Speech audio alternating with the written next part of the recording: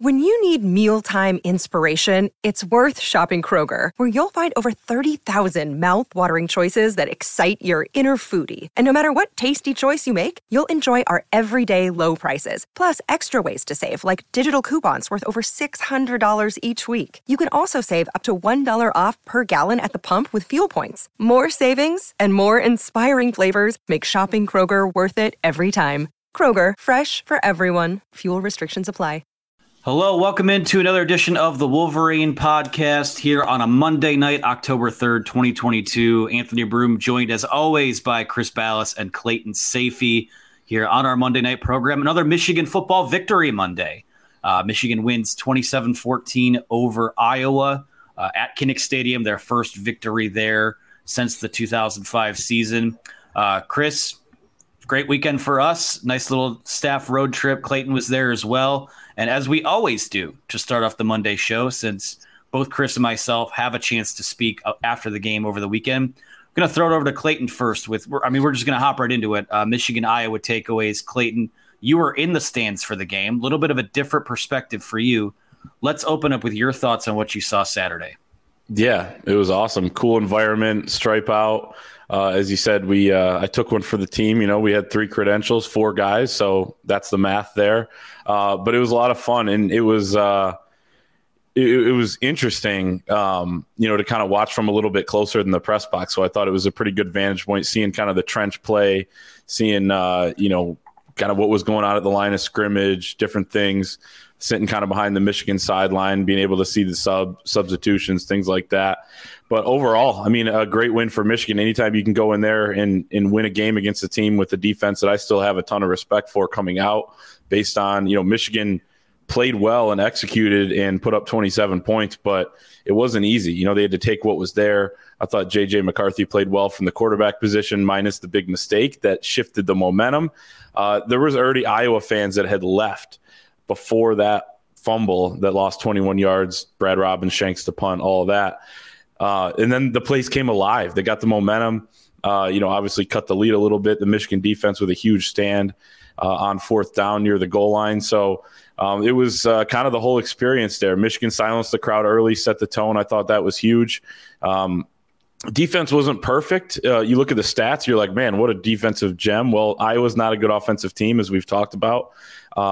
And, just kind of the way they were able to get comfortable, Petrus in the pocket was a little concerning, but they got to him late, which was huge with Iabioki, Mike Morris.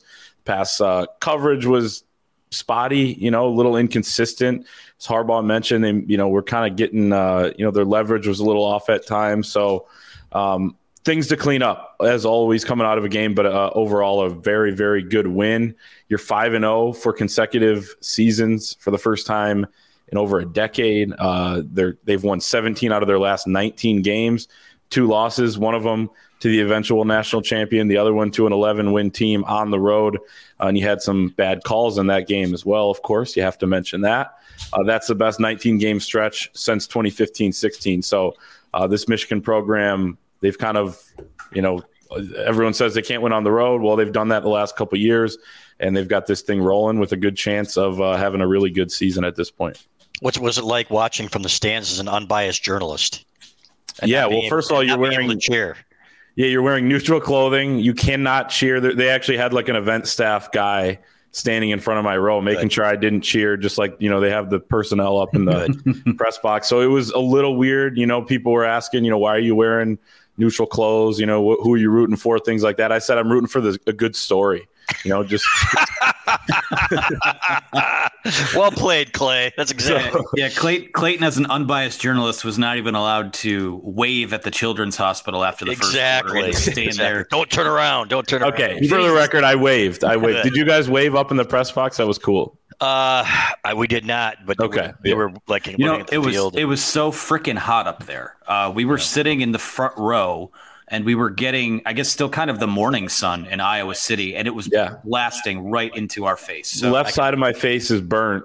The right side isn't, because I was sitting where the sun was to the left. It was crazy. Beautiful day, though. I can hear the fans with their violins right now, Anthony, thinking about us out there with our drinks and our – I think they had turkey dinner. They had turkey and stuffing, Clay. I mean, it was unbelievable. We are spoiled up there. Everywhere but Michigan State, which serves dog food. They're selling beer in the stands at Iowa, so I didn't have any because I had to work after. Of course not, because you're an unbiased journalist and you can't drink beer.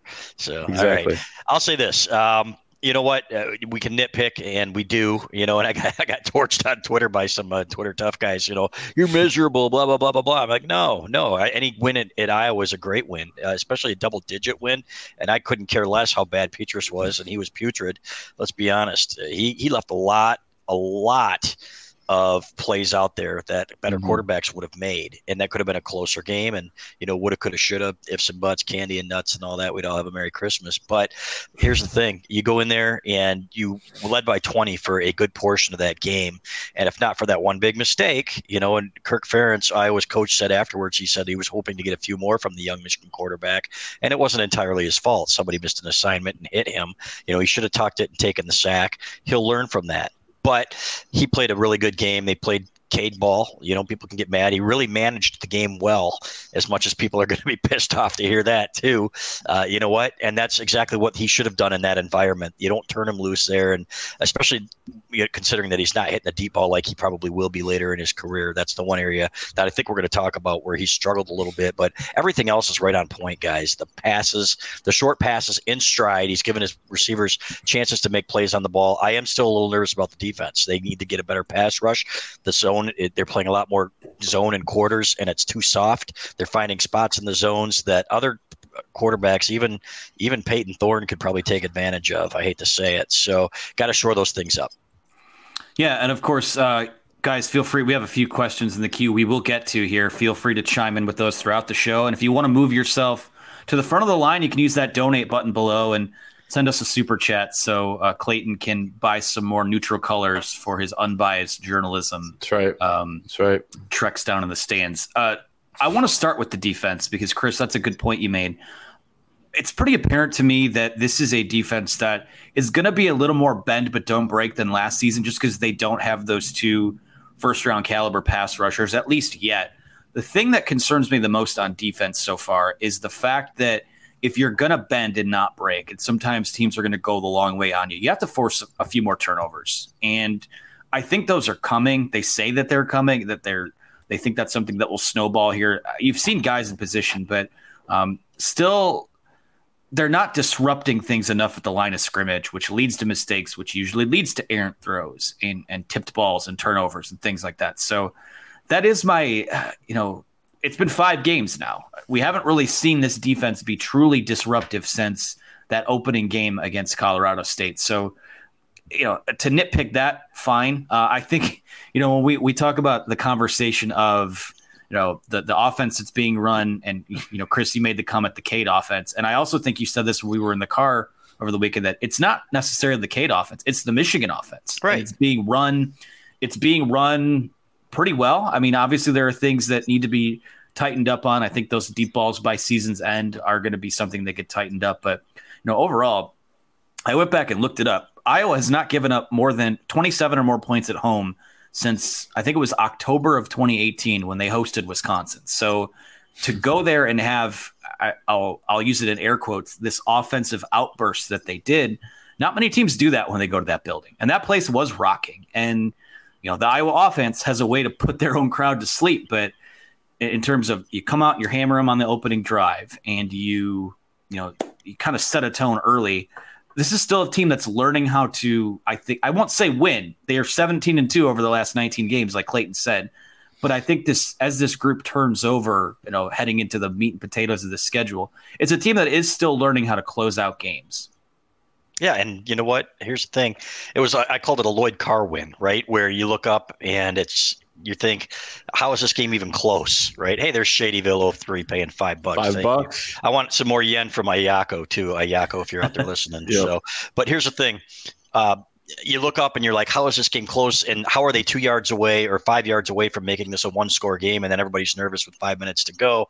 And it's only because they missed a couple of plays, and they basically gave the momentum back with a couple of play calls. I would have preferred that they start, go back to the running game at that point and run the ball and take more time off the clock. It is what it is, guys. They should have been safe passes, and somebody missed an assignment. So, but more than anything, again, you're nitpicking when they probably could have easily had 38 points, right? And J.J. McCarthy is right now on par. We'll talk about it in terms of, remember, everybody was complaining about Cade and the long ball. Well, J.J.'s not much better. I think they're pretty much similar in terms of the numbers, and I think he's going to get better there. You can't miss the open receiver like you missed Roman Wilson.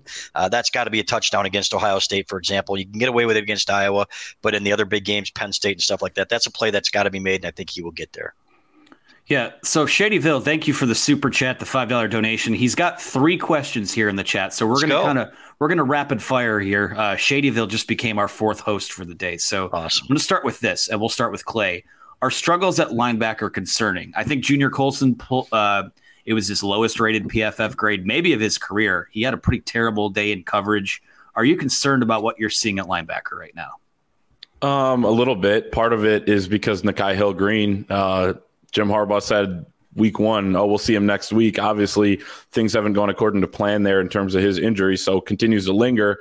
So you're banged up there, and then you have Kalel Mullings, Michael Barrett, who I think have done some good things, but aren't quite the level of player I think Junior Colson will be as an upperclassman, and that leads me to Junior Colson, who he makes a lot of nice plays, and then there are some other plays where he leaves a little bit to be desired, but it's kind of to be expected. I think Nikhai Hill-Green would cover some of that up and would be more of a better duo in the middle there if he was healthy. So a little bit concerned.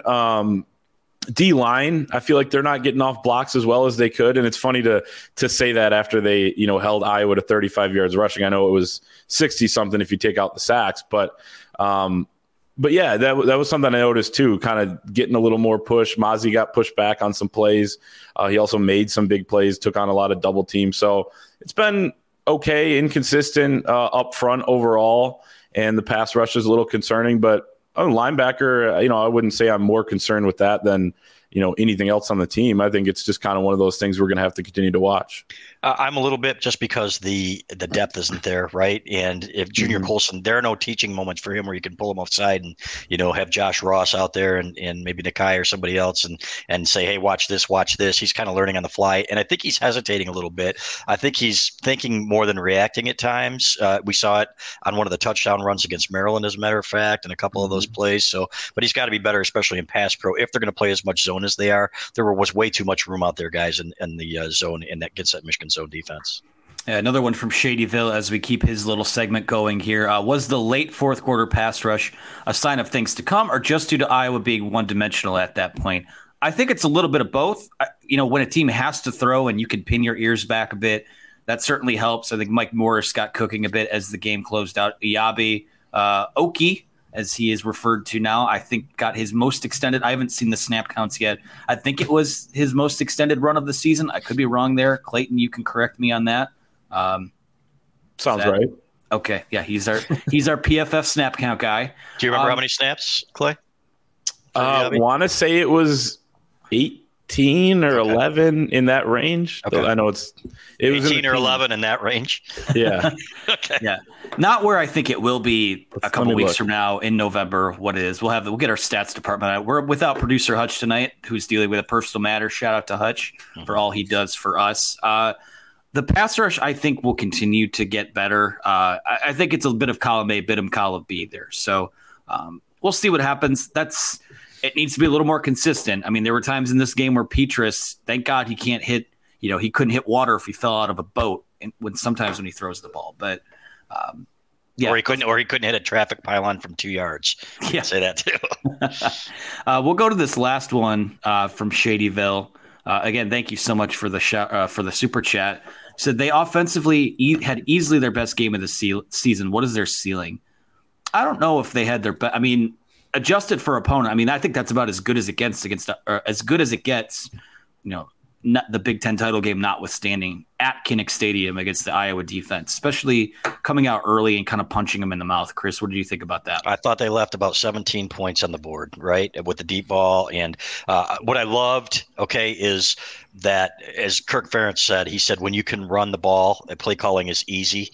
Well, it's not so much, he wasn't really disparaging the play callers, but he's got a point, right? When you can do so many different things, play action, and the safeties have to come up. I tweeted at one point, you know what? They're just bludgeoning them up front, and then they're going to take a shot deep, and it's going to be there, and they're going to score. Well, they took their shot. It was there. They just didn't score. So that's going to change. There were a couple plays that they missed. I thought literally that could have been 27 to nothing at halftime. There was one where they're moving the ball down the field on the second possession, and Zach Zinter steps on J.J. McCarthy's foot, and that ends the drive. Otherwise, that's at least 3 points. That's an unforced mistake. The ceiling is extremely high. If this offensive line stays intact like it was, those guys were mauling people, fellas. I can't wait to see these guys again against some of these other defenses coming up, because they play with a nasty streak. This is really we've seen really a lot of good linemen come through here in the last 5-6 years. I was watching the NFL the other day, and John Runyon's out there and Michael Onwenu playing against each other.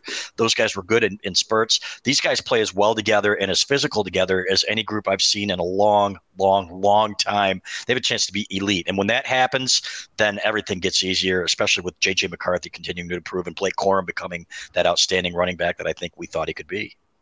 Iabiyoki, 26 snaps, season high. So way off there. Too many numbers in my head at this point. It's okay. And it's a Monday.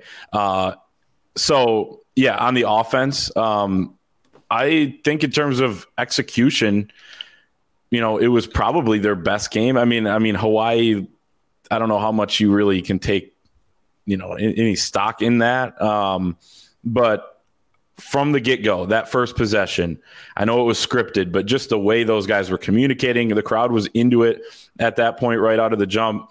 I mean, some of that stuff, pre-snap, guys are yelling. You see Trevor Keegan would, look back at JJ. JJ would say he's ready. He'd tap Olu. They'd get the snap. I mean, everything was just so crisp. That was super impressive. The first drive of the third quarter was awesome as well. And then, they went a little conservative, but at the same time, I mean, you had a cushion to work with because of the execution you had earlier on in the game. And then Blake Corum does what Blake Corum does to kind of call game at the end there. I know, Chris, with your staff prediction, you wanted him to just go down. And you know what? The kid's selfish. What can I say? Exactly. He clearly didn't want me to win stat picks, and John Borton backs his way in, but we'll talk about that in stat picks next week. But I do want to say something about what Christopher Robbins said here about tight end blocking exceptional too. There are times behind the glass when you can hear the pads smack. Luke Schoonmaker has had a lot of those this year where he has picked up the slack. He had one where he hit a linebacker, guys, on Saturday, and I could hear it behind the glass, the pads smacking pads, and I'm thinking this kid is playing like a monster. So you're absolutely right. And Max Bredesen takes a lot of pride in that too. Those two guys picking up the slack for Eric All, outstanding. Yeah, Christopher's full comment here says most encouraging aspect of this game was how well the offensive line played with Hayes, Keegan, Olu, Zinter, and Jones playing their first full game together. Tight end blocking was exceptional too. We've got a comment here from Blue Dove who says the touchdown pass to Edwards, JJ rolling out to the right, eluding pressure. That was a definite JJ play. Very unlikely we would have seen that from Cade. The Cade-like offense was still very much JJ. I don't know what that last part means, but I think that the touchdown pass that he had is, I mean, for the little things that we do pick apart, which we can do. We watch every snap of every game. That was impressive, and that's. There are times where we get the full kind of JJ experience where it's, you see what's in the toolbox, but you also see the stuff that needs to get better, especially in terms of, making the right decision play to play. Shane Johnson is here with a $10 super chat. All right. Wow. Shane, shout out to you. We will take Shane's question and give him some limelight here and then talk about our friends at the Rogue Shop after that. Shane Johnson says, the super chat is not for AB's dog. It's a cold brew for Uncle Ballas and you two. Great game in all four phases. And at that horror house, you better watch how you say that on the air. Coaching, offense, defense, special teams. Only disappointment is JJ's miss. The offense with Edwards and Keegan is on another level. Let's talk about Donovan Edwards for a second. I mean, it's in games where things are going to be tight when you go play at a Kinnick Stadium. It's about your matchups, and it's about playing the chess game a bit. And Blake Corum, make no mistake about it, I think a lot of us kind of assumed coming into this year that it would be a 1A and 1B sort of dynamic like Hassan and Blake Corum was last year. But Blake Corum is kind of clearly the guy right now. But as far as Edwards goes, you just see, I think he caught 5 passes in the game, only 5 rushes or so. It was 4 catches. It was 4 for 21, I think is what the final tally was. But this offense does look a little like it does take on a different sort of look when he's out there on the field. It does. And Clay, I'll go to you first. Yeah, I thought he was huge in this game. And remember, he obviously played well against Iowa last season too, where you want to win the trenches, you want to do all that. You out-physicaled Iowa, which I thought was just, as Jim Harbaugh says, it warms the cockles of your heart. If you're a team that goes into Kinnick and beats them up front, but you also want those dynamic athletes too, like a Donovan Edwards, who I love that little motion where they kind of that little swing motion to him. Then he's either a decoy or he's getting the ball on almost every play he's out there. Some of his runs, especially in the first half, he was patient, hit the hole. He had the 10-yarder. I believe it was on the first drive. So he was great. And then he found, kind of that soft spot. He was yelling, JJ, throw me the ball. Well, JJ was kind of evading the rush and, then obviously got the touchdown. That was tipped. So that was a really good job by Donovan to catch that, still, stay in bounds. He makes his offense way more dynamic. And I think, we're only going to see that more and more. Blake probably still going to be the workhorse. And really, let's be honest, too. Blake was hurt at the end of last season. But even when he was healthy kind of towards the middle, it was still Hassan that really separated himself. Now it's his time to do that.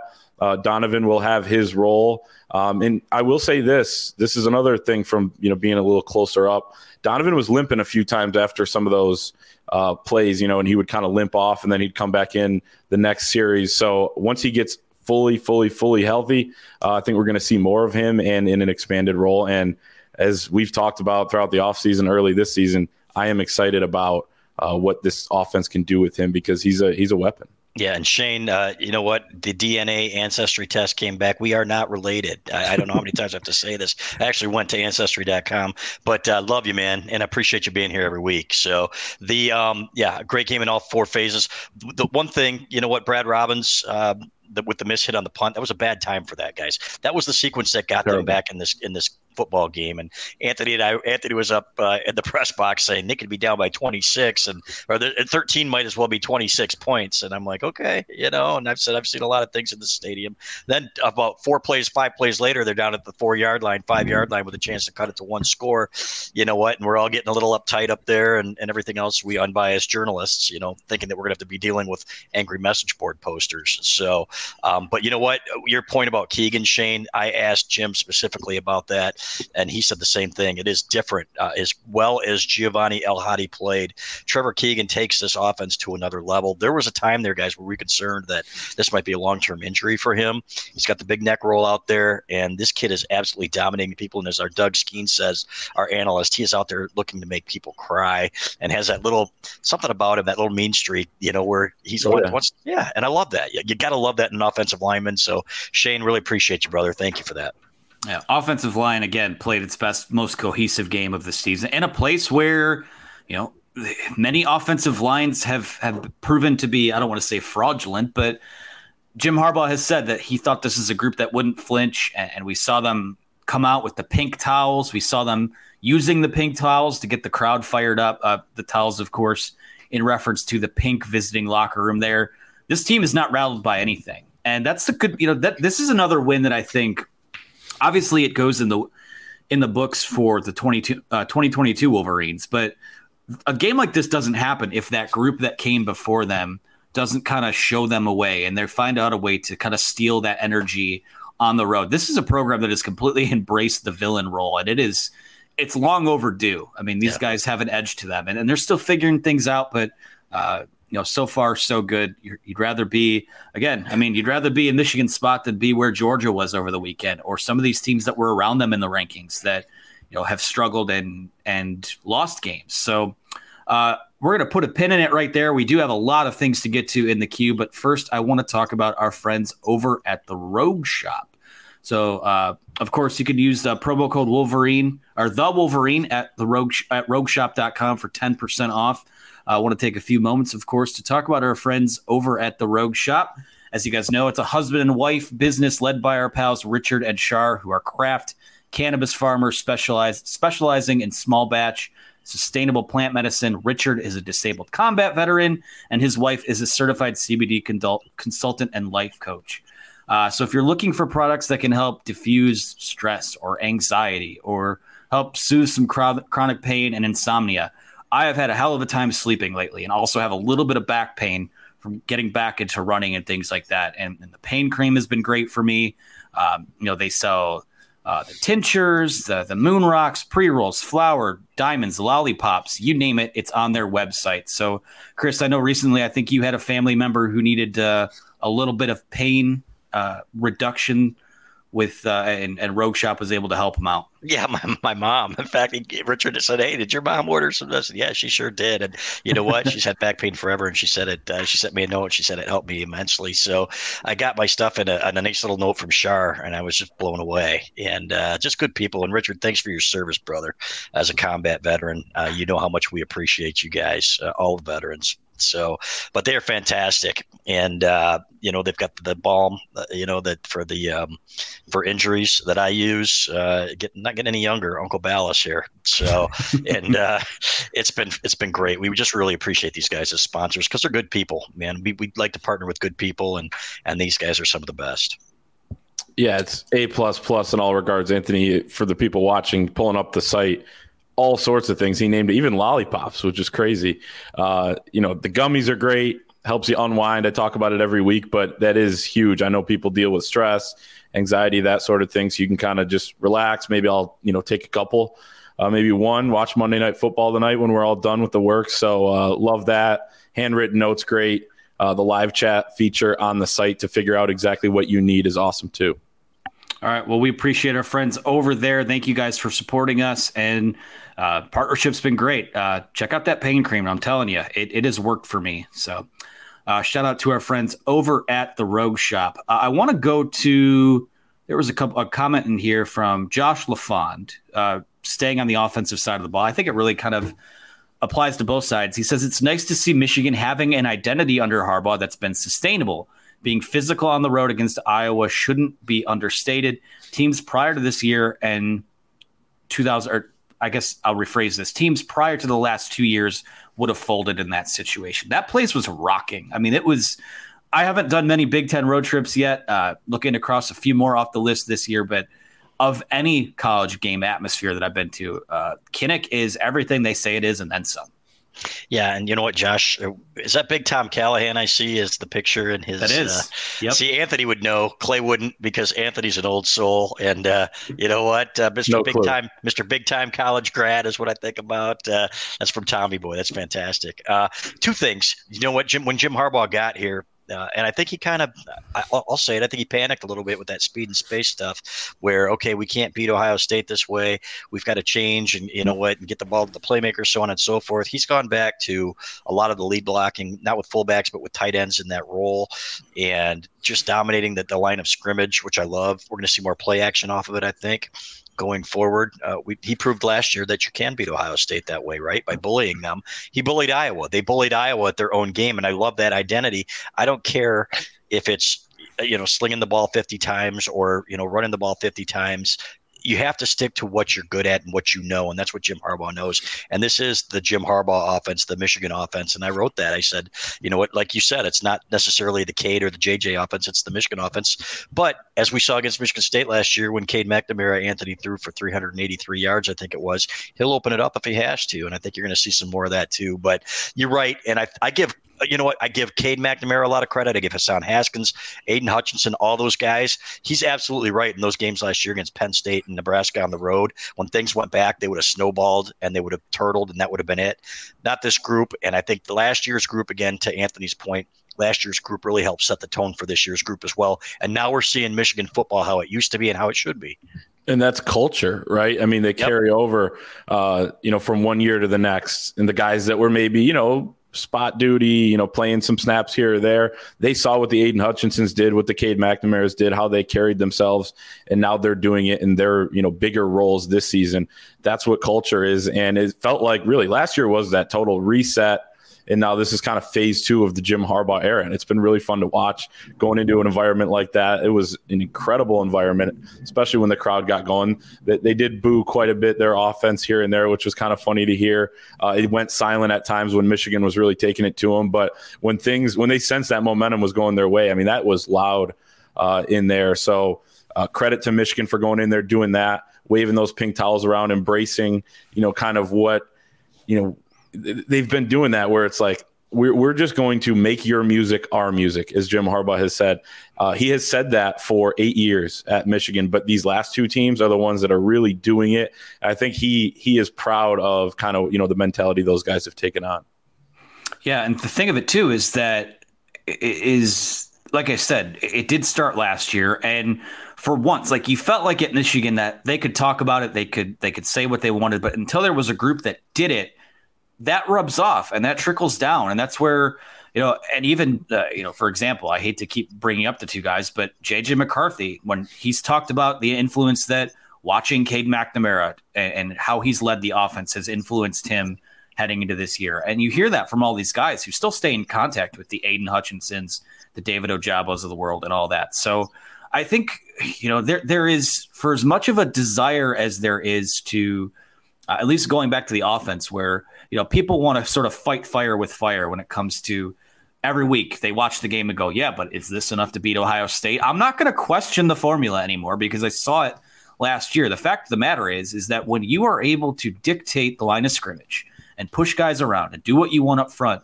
not just on the offensive line, but on the defensive line, and that side of the ball is where it needs to get a little better. And on the offensive side, I think this offensive line will only get better. And it was a pretty great performance that we saw Saturday. But when you can control what happens up front, you get to dictate what type of game it's going to be. And that's the biggest key with this.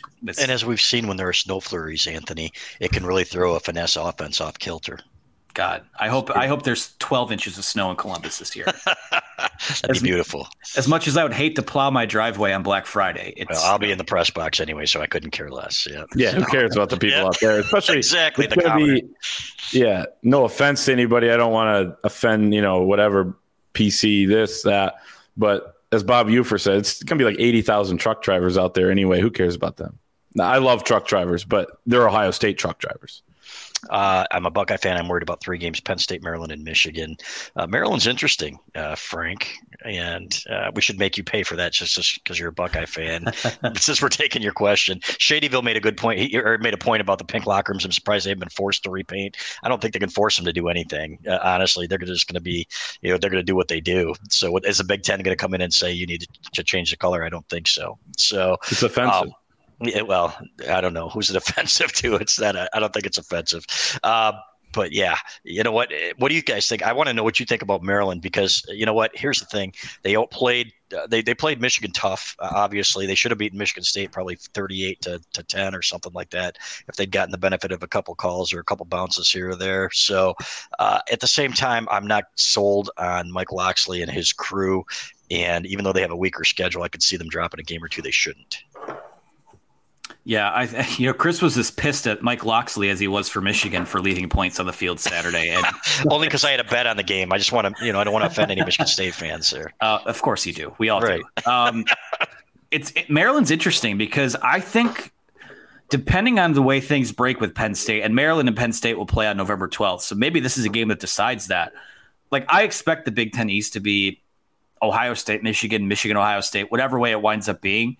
I think there's an outside chance that Maryland could be that third team when we thought maybe it would be. I mean, it still can be Penn State. It's not going to be Michigan State. But, Maryland from here, they play Purdue, they play Indiana, Northwestern, Wisconsin, who's in disarray right now. Paul Chryst was fired, which is pretty surprising. But, when you get out Wisconsin by Illinois, that's pretty eye-opening. So, yeah, it'll be interesting to see what happens with them. I think they're a little better than I gave them credit for, but I still think whatever their potential is, they'll probably find a way to finish a game or two below that still.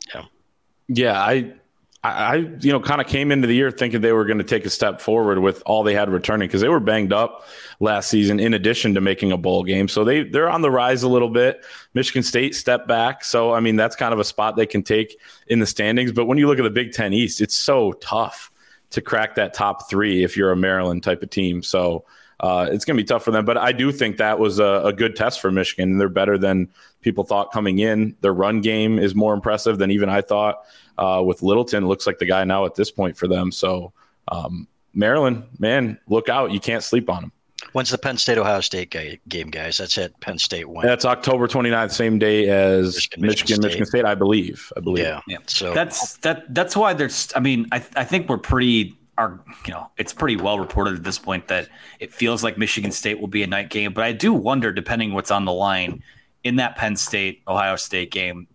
I don't know if that's a 13-day window game or whatever it is, but it'll be big noon. Yeah, and because Fox has first. Yep, Fox has first pick on that day, so that'll be the big noon game. The only question is whether or not ABC thinks that anybody will give a crap about Michigan against the 2-5 Michigan State team. Which, guys, you know what? We've said it so many times and made so much fun of them, and then they come in here and when Rocky Lombardi puts up stupid numbers like he did, the only time he's ever played well in any game ever, I will never take that game for granted again. You know what? Mark D'Antonio and his dark magic. He's still alive, so there might be a monsoon or there might be some crazy call or whatever. You know what? I'm not taking that one for granted. And I think that game will still do numbers. I do. Michigan State at night. And there's not we think that that's what the plan is right now, guys. Flat out, the Ann Arbor Police Department permits have been pulled.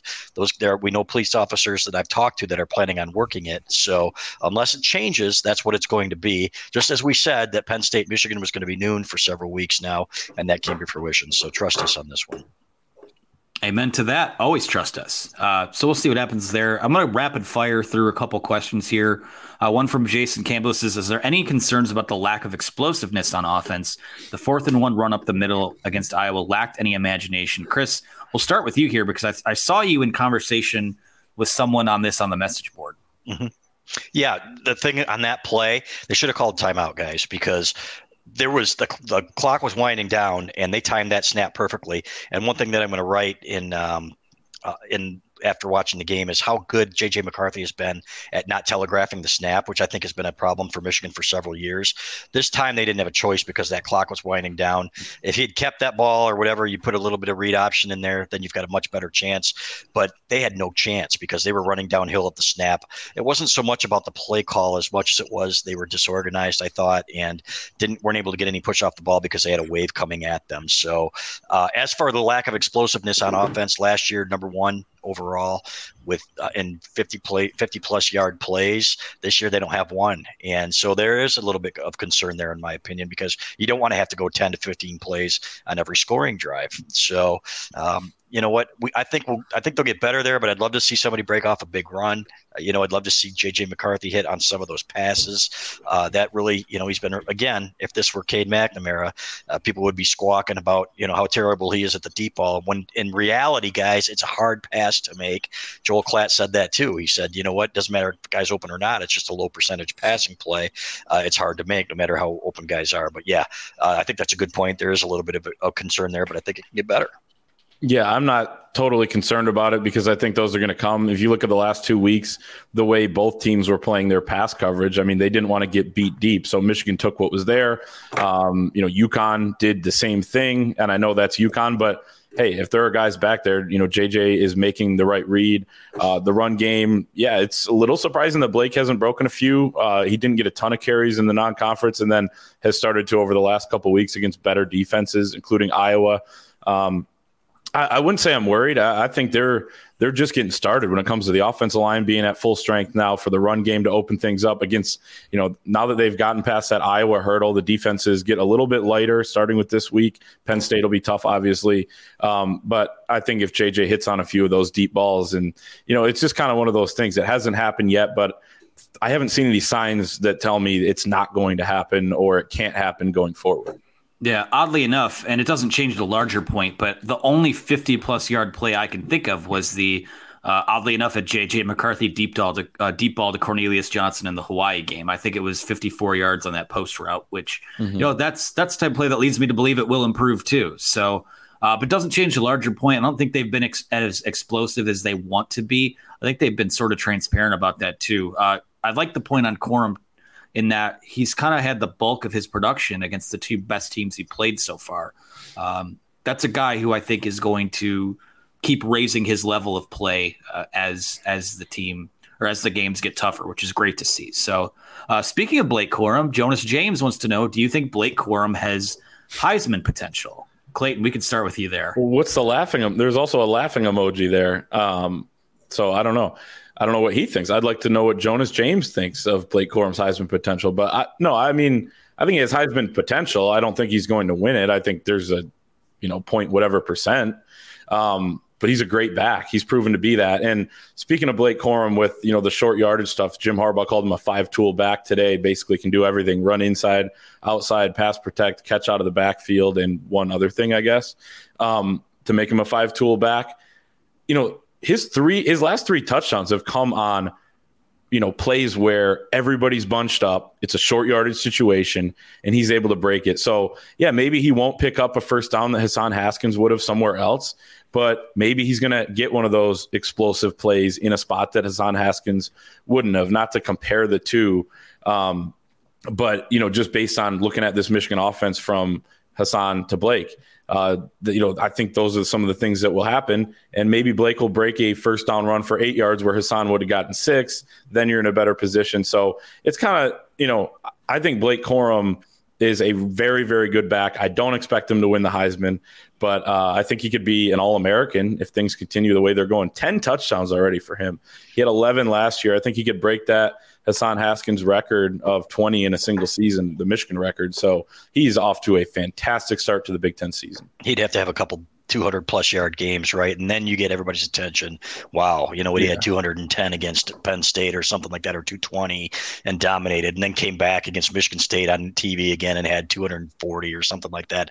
To get up there with, whoever, the Alabama quarterback or the Georgia quarterback or the Georgia whatever, to put yourself in contention there. So, but what I love about him is that he's moving chains, guys. He's moving piles with those big legs of his, and that's something that we were concerned about, right, with Hassan Haskins leaving. Who's that guy that's going to be able to get the short yardage? And Blake Corum's been able to do that as well in his vision. You know what? I love Mike Hart in the way that he has affected these guys, and Jim Harbaugh talked about it today. I see aspects of Mike Hart's game in Blake Corum, and that's a sign of a great teacher when you are patient enough for a hole to open up and you're getting extra yardage after you get hit. A 3-yard gain becomes 5, a 5-yard gain becomes 7. That's the sign of a good back. That's the sign of a well-coached back, and that is what Mike Hart brings to the table. Yeah, and and a couple of people in the comments have said this too. As far as the Heisman race goes, it's a quarterback's award now, which isn't the way it should be. Again, it was nice to see Aiden Hutchinson at least there at the ceremony last year. But yeah, it is kind of skewed towards the quarterbacks. And again, not to give praise to the school up the road, but I think Kenneth Walker probably had as close to a Heisman season as a back could have last year and didn't even get invited to the ceremony. So it's hard for those guys to do at that position, especially when you play in Michigan's offense. I mean, they don't give Heisman trophies to guys that put their shoulder down and get 4 yards. They put them to the guys that are Reggie Bush and are cheat codes and things like that. So we'll see. He's got a chance for sure. Hey, let me say something. I'm sorry. To be fair, if Kenneth Walker had played on Michigan's team, he probably would have gotten invited, and that's probably why Michigan State hates Michigan so much, right? Among the 1,000 other reasons. But sorry to interrupt you there, AB. No, that's all good. I was on a tangent anyway. So we'll go to another one from Jason Campbell. Whoops. That's what happens when Hutch isn't here. Jason Campbell says, seems like Michigan plays to its opponent's weaknesses. Why throw to Iowa when they feed off interceptions? Not concerned about Ohio State like previous years. Hope CJ Stroud can get some vitamin C for his flu issues. I think that kind of goes back to our larger point about, and thank you, Jason, for the comment, about this being an offense that they do what they do well. They want to dominate you up front, and they're content. If you're going to play your safeties back, they'll go the long way. And if you want to creep up, they'll hit you for a big pass, or we think they will eventually down the field. So I think people want to see the air raid. People want to see him run the spread, which they tried the spread before. Remember, it was about 4 or 5 years of nightmares in terms of being a balance or really being something that can hold up in the Big Ten. But yeah, it's nice to have an offense where they can zig when the opponent zags. That's the biggest strength they have going for them. Yeah, I agree. And also they are spreading it out at times too. They're also bunching up at other times. You see Honingford and Bredesen come in on some plays. They come out for guys like Angelo Anthony, Darius Clemens at other times. So, and Harbaugh kind of did that when he was in San Francisco too. They basically had all options open. He could run whatever kind of offense they wanted within that West Coast kind of, system that he grew up in. So, no, I think Michigan has the personnel to kind of play to what its opponent is giving them. We've seen that over the last 3 weeks and, really, really well. And, all options are on the table depending on what you want to do. Iowa started to creep those safeties up. I thought they could have done a few more things, but at the same time, they built enough of a lead where why put the ball in harm's way? The only way, at certain times in that game, the only way Iowa was going to win is if you make a huge mistake, and JJ made a decently big mistake. It cost them a little bit, but not quite the game. And I think they realized they just wanted to get out of there with the win. That's what they did. I can't fault them for the conservatism in the play calling kind of late in that game, because as Chris, you said, you've seen some crazy things in that building. So is Jim Harbaugh. That was his first win there. As a player or a coach, was 0-3 coming in. So they wanted to get the win. I don't fault them for that. And I think that we're going to see more of the playbook as we go forward in, different games. Yeah, and Kirk Ferentz admitted that was how they were going to stay in that game, is if that kid made a couple more mistakes, you don't put him in that position. In his first start in an environment like that, it's like you said, it was crazy. The best way to take the air out of a stadium is to ran the ball down their bleeping throats, and that's exactly what they did on the first series. That place was silent, as Clay will attest to, when they absolutely manhandled them, got their chicken sandwiches as after the game, as Doug Skeen would say. You know what? That was a workmanlike effort. That was fantastic. That is how you quiet a stadium like that. The funniest part about this, they actually did, I don't know if they got chicken sandwiches, but Raising Cane's was the post-game meal based on what we had heard. So that's hilarious. So tell Skeen that. I think they did get chicken sandwiches after the game. Perfect. After a great win like that, old school, old-fashioned type of win. Hey, no free ads here. I'm a Chick-fil-A guy myself, though. Never even heard of Raising Cane's. It's a little more. Yeah, we don't have them around here. So, and I'm wearing a Mr. Spot shirt anyway. So that's, if you want to get a chicken sandwich, that's where you get it from. Well, we can't. It's not a sponsor, but I do fully endorse Mr. Spot. So 100%. Shout out to those guys over there. No free ads, but I love Mr. Spots. What was the point I was going to make before we went off the rails? Sorry. No, that's okay. That's what happens when we do it live, and it's been a long day, long weekend, really. Yeah. Guys, there are people that we saw on the message board, and again, not taking an adversarial tone, message board, Twitter, people who wanted to see them throw the ball more, open things up. It's like, I don't want to be mean, but you have to watch how Iowa football plays and know how they've played in that stadium, right? Like that's not a game where you're opening up the playbook and things like that. So again, missed a couple opportunities to take deeper shots when you could, but when you look at their players' defensive grades, especially on the coverage side of things for how they've played as a unit this year, a lot of guys in coverage are in that teal on Pro Football Focus, which usually means, that's among the best of the best in college football. So shout out to those guys as well. We were going to end on one final question. So we get wrapped up and out of here before the radio show starts with Jim Harbaugh. Trey Conrad wants to know, anyone have any updates on what Roman is dealing with?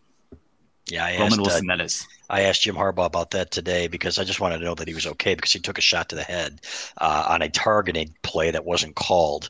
And you know what? Anytime there's a head injury, as we saw with Tua and these guys, you take it seriously. We don't ask Jim Harbaugh about injuries normally because, if it's a sprained ankle, he's made it very clear that he doesn't want to touch those. But it was very clear that it was a head injury. And I asked Jim what he saw on that. And he said the same thing you saw, which was helmet to helmet contact. I'm not complaining about the whistle at Iowa. I thought it was really in Michigan's favor for quite a bit of that game. But that was one where you're like, come on, guys. You know what? Somebody up in the booth there, make a call here. His head got snapped back. I think he actually went in and tried to play. He actually got right up and went to the sideline because he's a tough guy. But that's what he's dealing with. And my guess, and rumblings are that he's in protocol right now. I don't know if it will affect him on Saturday, but that's what the deal is there. Yeah, and they didn't review that. They obviously should have. He got interfered with in the end zone one time. Scooney got interfered with one time, wasn't called. So for as much as Iowa, and trust me, being in the stands, I mean, they were not happy with, especially the female official, and they were giving those officials hell when they were walking down the from one quarter to the next. In the TV timeout, they were booing them louder than they were booing Brian Ferentz, the offensive coordinator. Wow. But it was, as much as they want to say that the refs were all, Michigan side, there was one bad call. I thought it was that clipping call. But they got some breaks too. I mean, it wasn't kind of this egregious thing. But yeah, hope Roman Wilson's okay. Obviously, I thought that was that was a tough hit. He did pop up, which is a good sign. But at the same time, again, that doesn't mean that you're fully okay, as we have seen over the last couple of weeks in the NFL. Yep, and Admiral Banana Hammock made a great point there that it was that's exactly the most important data point, because they had all of their Captain Banana Peel, but they had all of their offensive line together and they were just bullying people up front. If you can do that to Iowa, you can do it against anybody, Ohio State, whatever. You can set the tone for that game too. Not looking ahead, but kind of looking ahead, guys, based on what we've seen in the Big Ten this year. That's going to bode well down the line as well. You've always got to have one eye on Ohio State. For always. Sure. As Bo Schembechler said in the last press conference he ever gave, when he said, did we do something for Ohio State every day? That's exactly how he said it. I'll never forget it. And, a couple days later, he was gone. Well, I think that's a good place to end it, folks. Mm-hmm. I think that it's been another productive Monday night. Again, thank you to Clayton Sayfie, Chris Balas for joining me here, Anthony Broome on the Wolverine podcast. It's a group effort here. Been a great season so far. It's flying by, so enjoy every moment you can of it. Thanks to our friends over at rogueshop.com. Again, use promo code The Wolverine for 10% off. Thanks to them for sponsoring our Monday night show. And thanks to all you guys, our friends in the chat, those who use the donate button today. You guys are the lifeblood of this, and we want to get you as involved as we can. A lot of people watch live, a lot of people commenting, but we get to what we can. So those of you that have questions, we'll be back. There's always another opportunity. So thanks for tuning in. Thank you for being with us. Indiana this week. We'll see what happens. So for Clayton, for Chris, I'm Anthony. Thanks, and we'll talk to you again soon.